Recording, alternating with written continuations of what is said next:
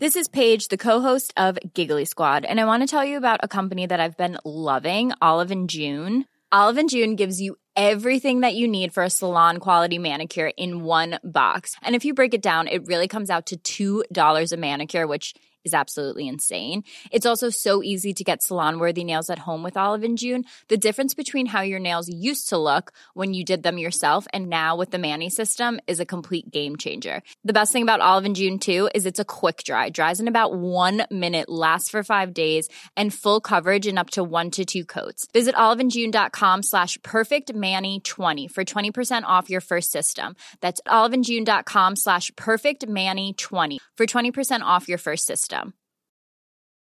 Quality sleep is essential. That's why the Sleep Number Smart Bed is designed for your ever-evolving sleep needs. Need a bed that's firmer or softer on either side? Helps you sleep at a comfortable temperature? Sleep Number Smart Beds let you individualize your comfort, so you sleep better together. J.D. Power ranks Sleep Number number 1 in customer satisfaction with mattresses purchased in-store. And now, save 50% on the Sleep Number Limited Edition Smart Bed for a limited time. For J.D. Power 2023 award information, visit jdpower.com/awards. Only at a Sleep Number store or sleepnumber.com. You're listening to a podcast from The Pool. Hi, I'm Viv Groskop, your pool agony aunt, and this is Waving Not Drowning, where I'll discuss how to combat your problems and solve your emotional issues. Our questions this week: how to support a friend who has been dumped, whether to have a baby when one of you earns a lot less than the other, how to get rid of an annoying friend, and how to avoid loneliness as a freelancer.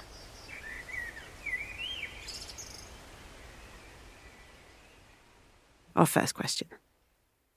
Dear Viv, my friend was recently dumped by her boyfriend of 10 years. She's completely devastated as it was totally out of the blue and she thought they were planning a future together.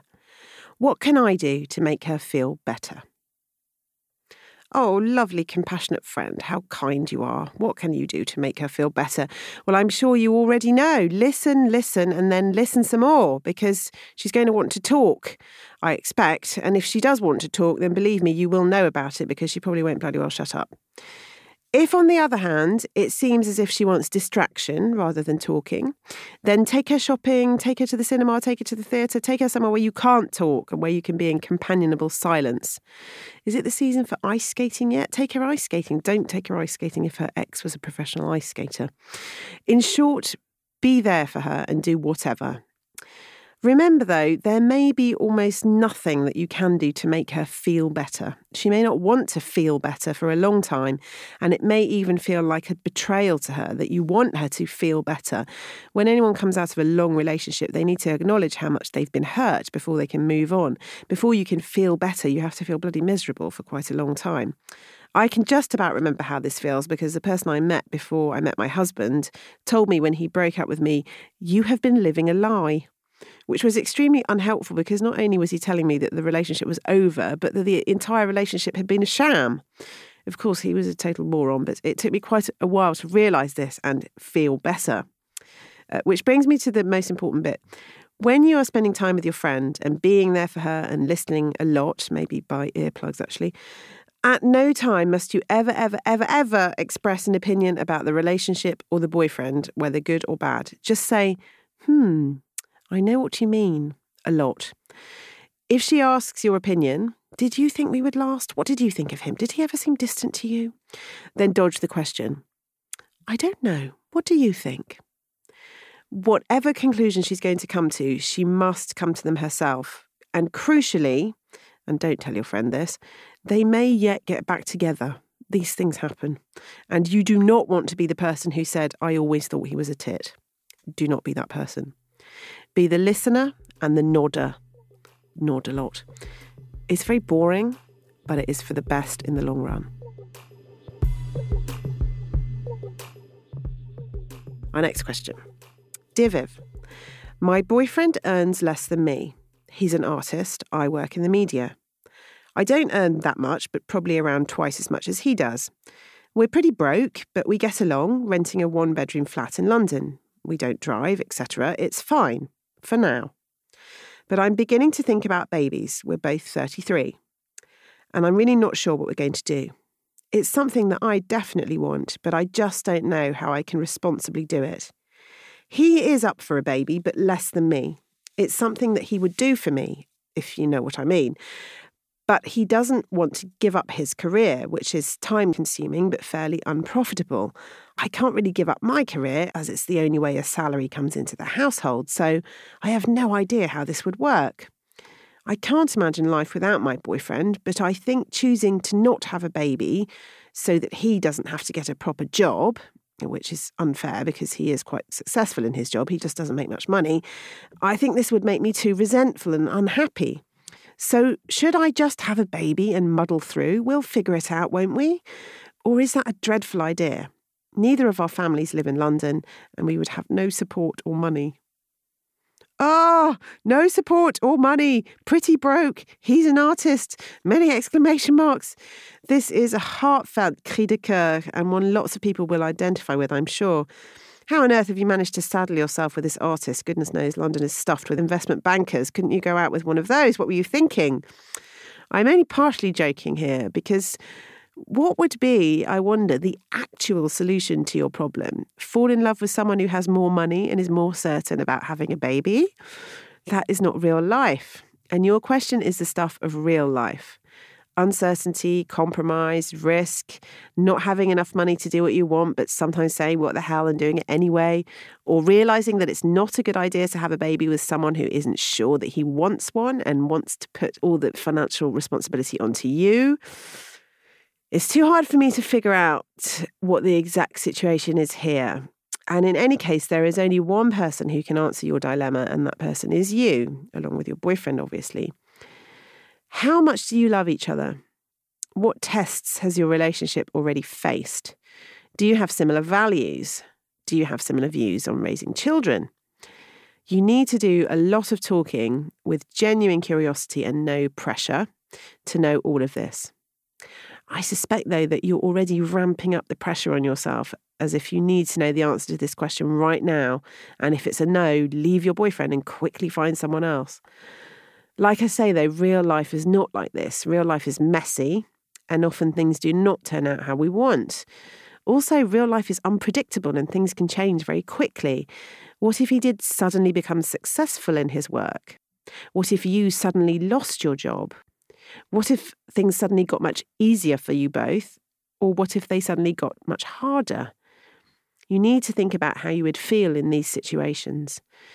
Do you have any friends who have faced similar dilemmas? Can you talk to parents at your work? Find out how other people manage these questions because believe me, they're managing them all the time and there are solutions to all your fears. There is one sentence in your letter that really worries me though. It's something that he would do for me. Having a baby is not something that someone permits someone else to do. It's a decision you should come to together. It may not be that this is impossible with your boyfriend. It may just be that he's not ready. Or he may not realise quite how much it means to you. Either way, it's definitely time for a lot of talking.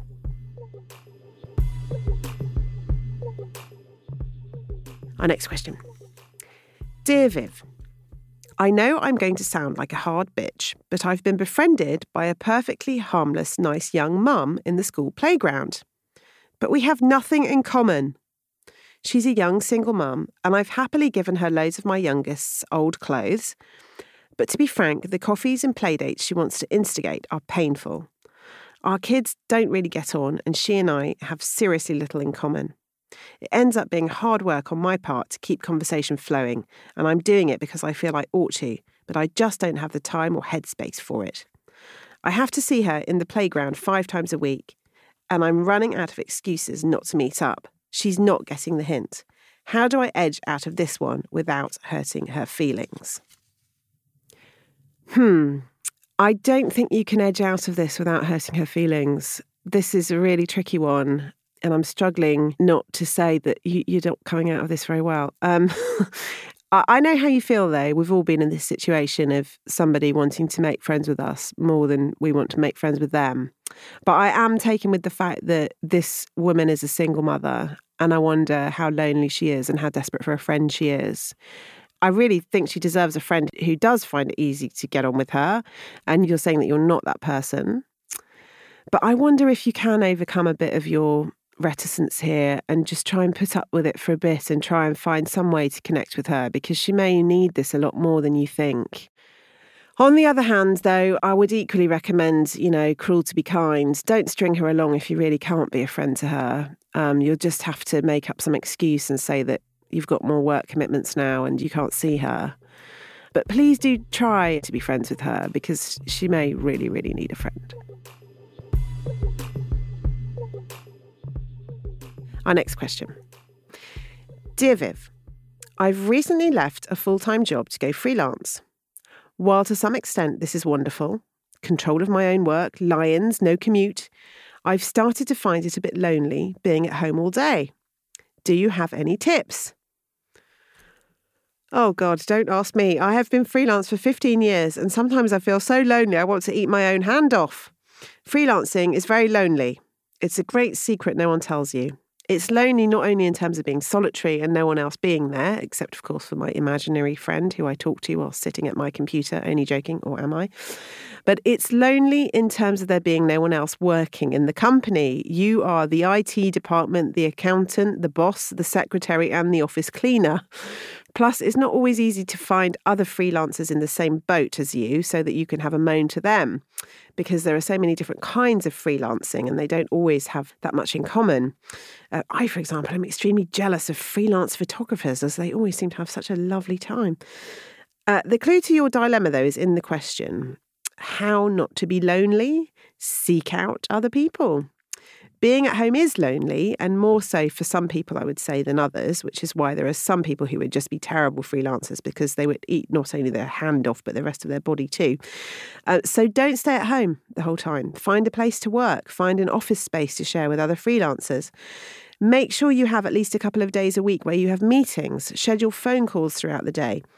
The trick is to manage to get enough work done, which often requires you to be alone as a freelancer, whilst also finding time to physically see other people. It is a tricky balance and very personal, so don't be afraid to experiment, even if it means cutting down on some of your lions.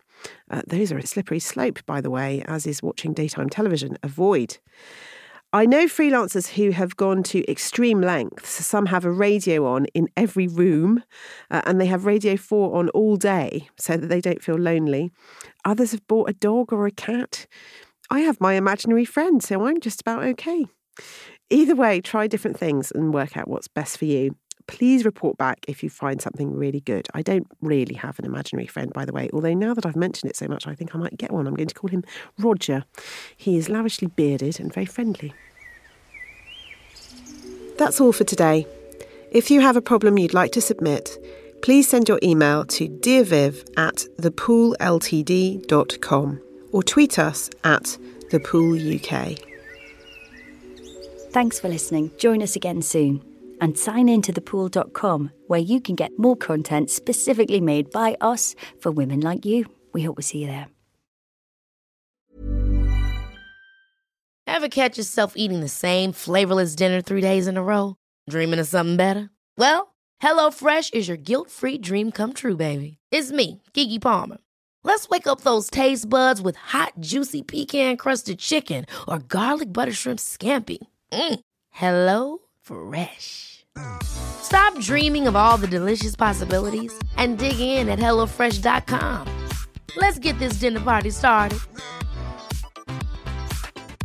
Even when we're on a budget, we still deserve nice things. Quince is a place to scoop up stunning high-end goods for 50 to 80% less than similar brands. They have buttery soft cashmere sweaters starting at $50, luxurious Italian leather bags, and so much more. Plus, Quince only works with factories that use safe, ethical, and responsible manufacturing. Get the high-end goods you'll love without the high price tag with Quince. Go to quince.com/style for free shipping and 365-day returns.